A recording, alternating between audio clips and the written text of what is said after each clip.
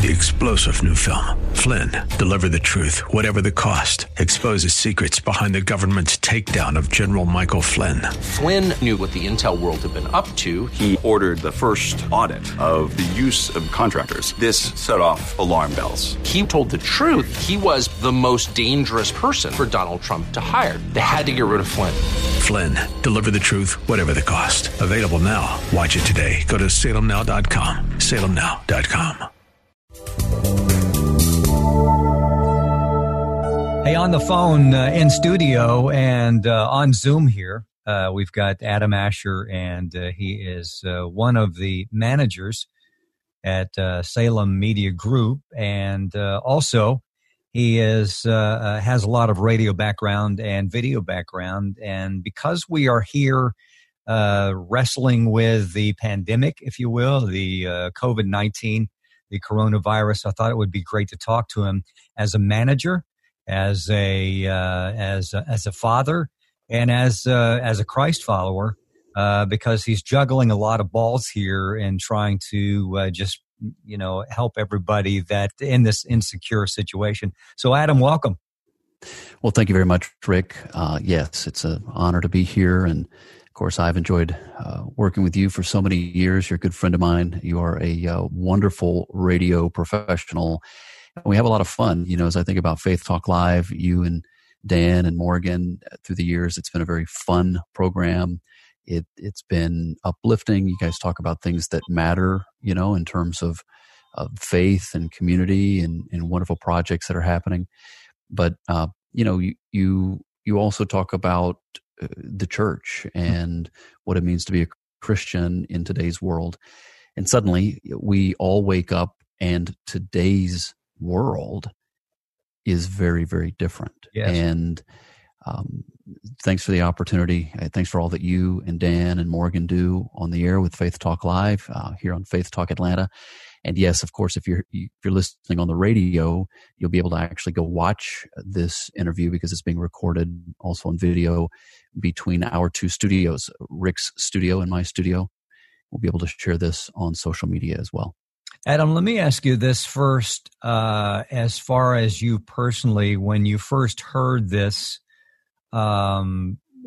before, the grocery stores were being emptied of toilet paper and meats and milks and all that kind of thing, did you think it was serious at all? Was it just like, oh, okay, here's another flu, it's in China. We get flu every year. It's a little different. It's got a different name. How'd you feel about that? What was going through your mind?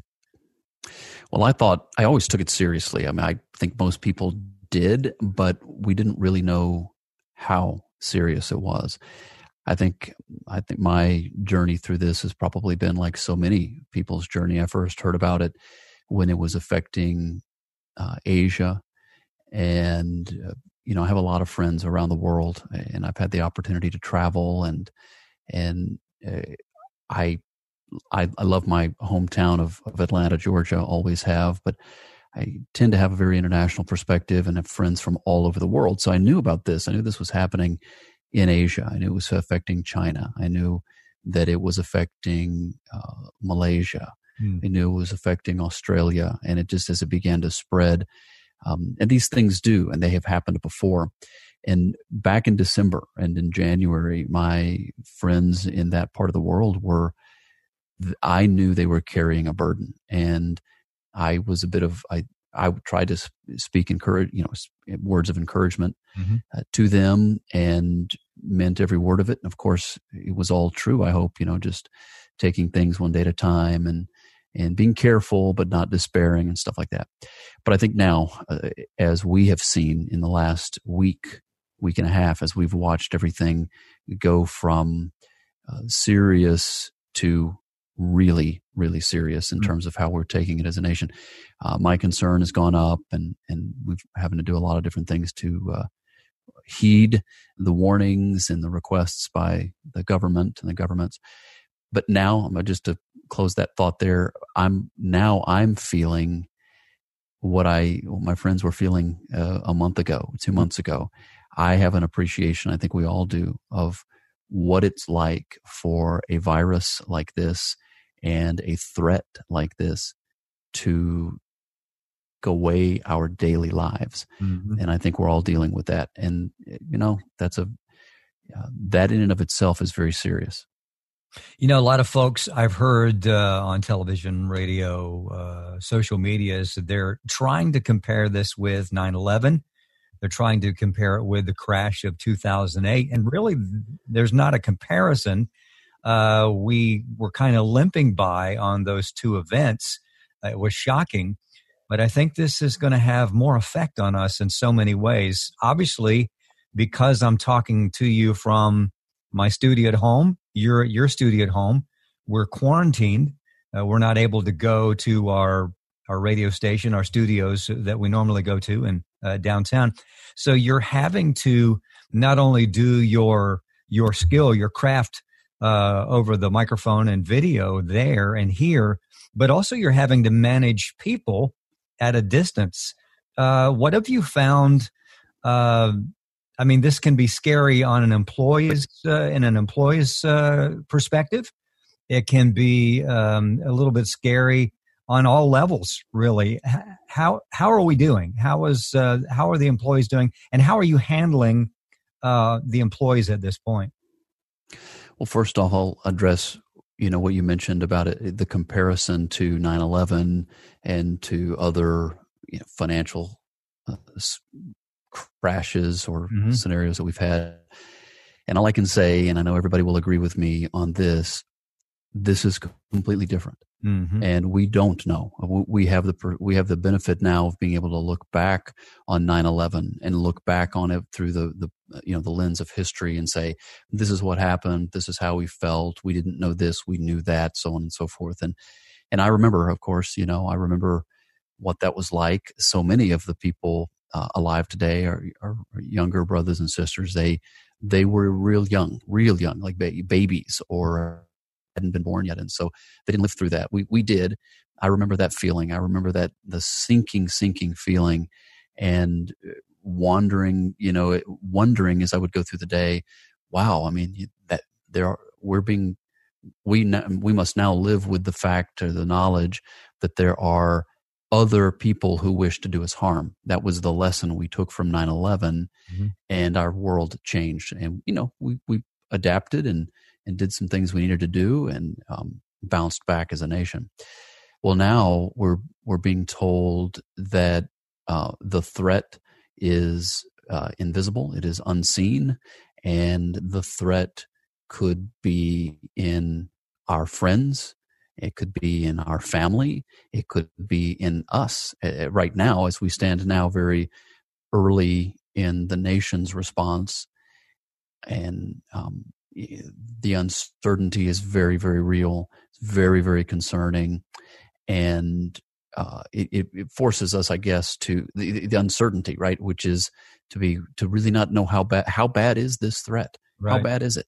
Mm-hmm. And what are the effects going to be? So as a nation, we're pulling through that. My own family is pulling through that as we deal with that. And then, of course, as you mentioned, my role for and with Salem Media Group is I have a position of leadership both in the Atlanta market and also in the Miami market at this point. And I care a great deal about my teams and I think very highly of them. I'm very proud of how they're responding to this. And first and foremost, as Christians, we must remember that we have a peace that passes all understanding. Mm-hmm. And we like to sing about that and we like to talk about that. But let me tell you, brother and sister, you better cling on to that right now, because now is when you need a peace that has nothing to do with your understanding. So grab a hold of that, because you may need it in the days ahead as we are perplexed and confused and confounded by what's going on and why it's happening and so on. So as Christians, we have a strength and a peace in knowing that. But also we work in the media industry. We work in radio. Mm-hmm. And radio is an extremely important medium. And radio has an ability to reach people right where they are and to do so without all the other necessities. You don't have to have the internet. You don't have to have a phone. You don't have to have the television. Frankly, you don't even have to have electricity. Radio is always there. If you've got your radio and it's got battery power or whatever, radio has a very, very important role to play during times where we're just not sure, where things are headed. So in that regard, I'm proud of the teams. I think they are stepping up just as you are. We're trying to play I know I'm talking a long time here, Rick, sorry. But we're trying to do our part. We're trying to stay voluntarily quarantined. It's all voluntary at this point. We're just trying to limit our interaction with other people because that's how we can help and that's how we can fight the spread of this virus. Adam Asher on the phone, or actually via Zoom. We're talking about the coronavirus, COVID-19, the pandemic. A lot of things have changed, taken most of us by surprise. But it's good to talk to Adam and get his perspective. He is a father. He's a manager. He's a friend. He's a Christ follower. And we just wanted to spend some time with him to find out his perspective and how that can help us all. I know that, Adam, that there has been a lot of fear, as I mentioned earlier, with the supplies that seems to dry up really rapidly, although a lot of the food chains have been able to restock, and it's not as bad as it was for most products. But there were events where people would panic, and there were physical altercations, verbal altercations. As Christ followers, as the church, how can we stand out and minister to those folks in a way that's effective? I know we don't want to put our head in the sand. How can we do that effectively? Well, I think first and foremost, it goes back to just that sense of peace and that sense of strength. We don't really know what is headed our way. And there is no better or no more visible and needed strength than being strong when things aren't certain. The fact of the matter here is we know that God is in control. We know that. And we know that as He made promises to us that we cling to and have clung to for our entire lives, and generations of people have clung to these promises for a long, long time. When He made those promises to us, He was not unaware of this. When He made those promises to us, He didn't do it blind to anything, much less to this scare and this virus. So we need to remember that. While the virus may catch us off guard, while it may confuse us, it doesn't do any of those things to the Lord. He has got this, and this is all a part of His plan. We need to be smart. We need to be careful. We need to be sure that we're stocking up. We need to be sure that as we have the opportunity to buy things that we need to get them. I mean, it's just good common sense. We don't need to do it in a panic. We don't need to do it in a frenzy, and we don't need to do it at the expense of other people. And certainly anyone who is acting out of fear is not acting out of faith. I mean, those two things are diametrically opposed. If you're acting out of fear, then you're not acting out of faith. So be sure to check yourself. And it's a tough one because fear creeps in and uncertainty creeps in. But hold on to your faith and do that whether you're talking to your children or you're talking to your parents or your coworkers, or when you are out at the store getting supplies. Be sure you interact with people with that same sort of loving peace that the Lord Jesus had, regardless.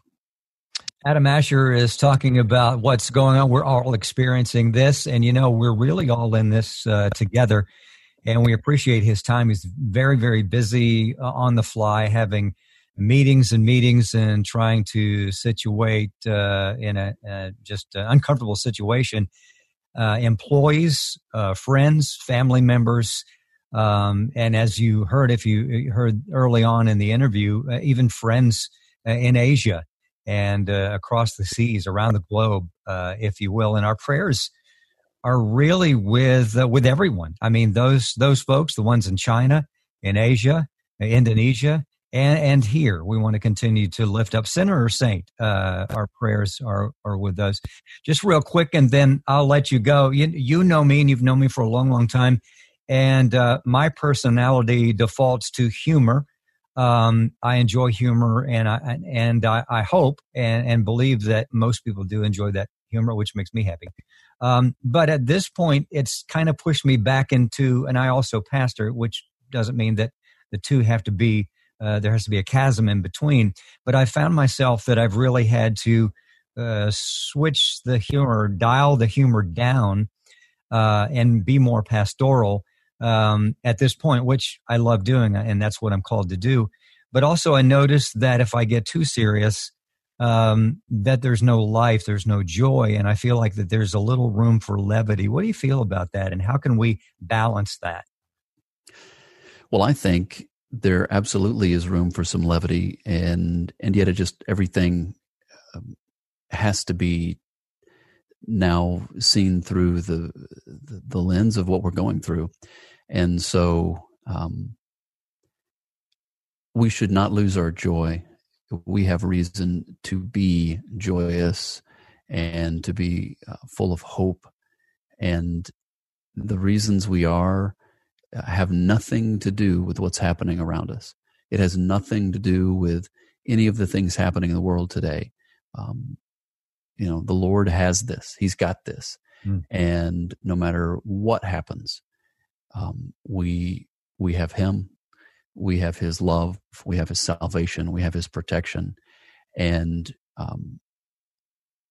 the human race, look through history, and including read through the Bible. Some really, really tough times have come upon people in the past. That's not new. The situation is new, but it's not a new concept to us as the human race.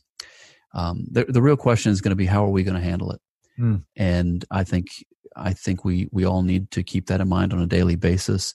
Let's get through this together. Yes. Even though we're being told that we have to stay apart. Yes. Emotionally and spiritually, we're together. We're in this together in spirit, and we're going to help each other in every way that we can.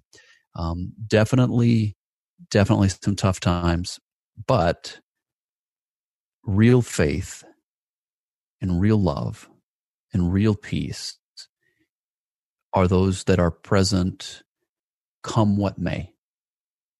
Come what may. Things get better, things get worse, things look a little better today, they look a little worse the next day. Okay, that's going to happen. It's going to be up and down. But we should have a peace and a strength and a love and a hope that other people, perhaps that don't have the Lord, they may not understand.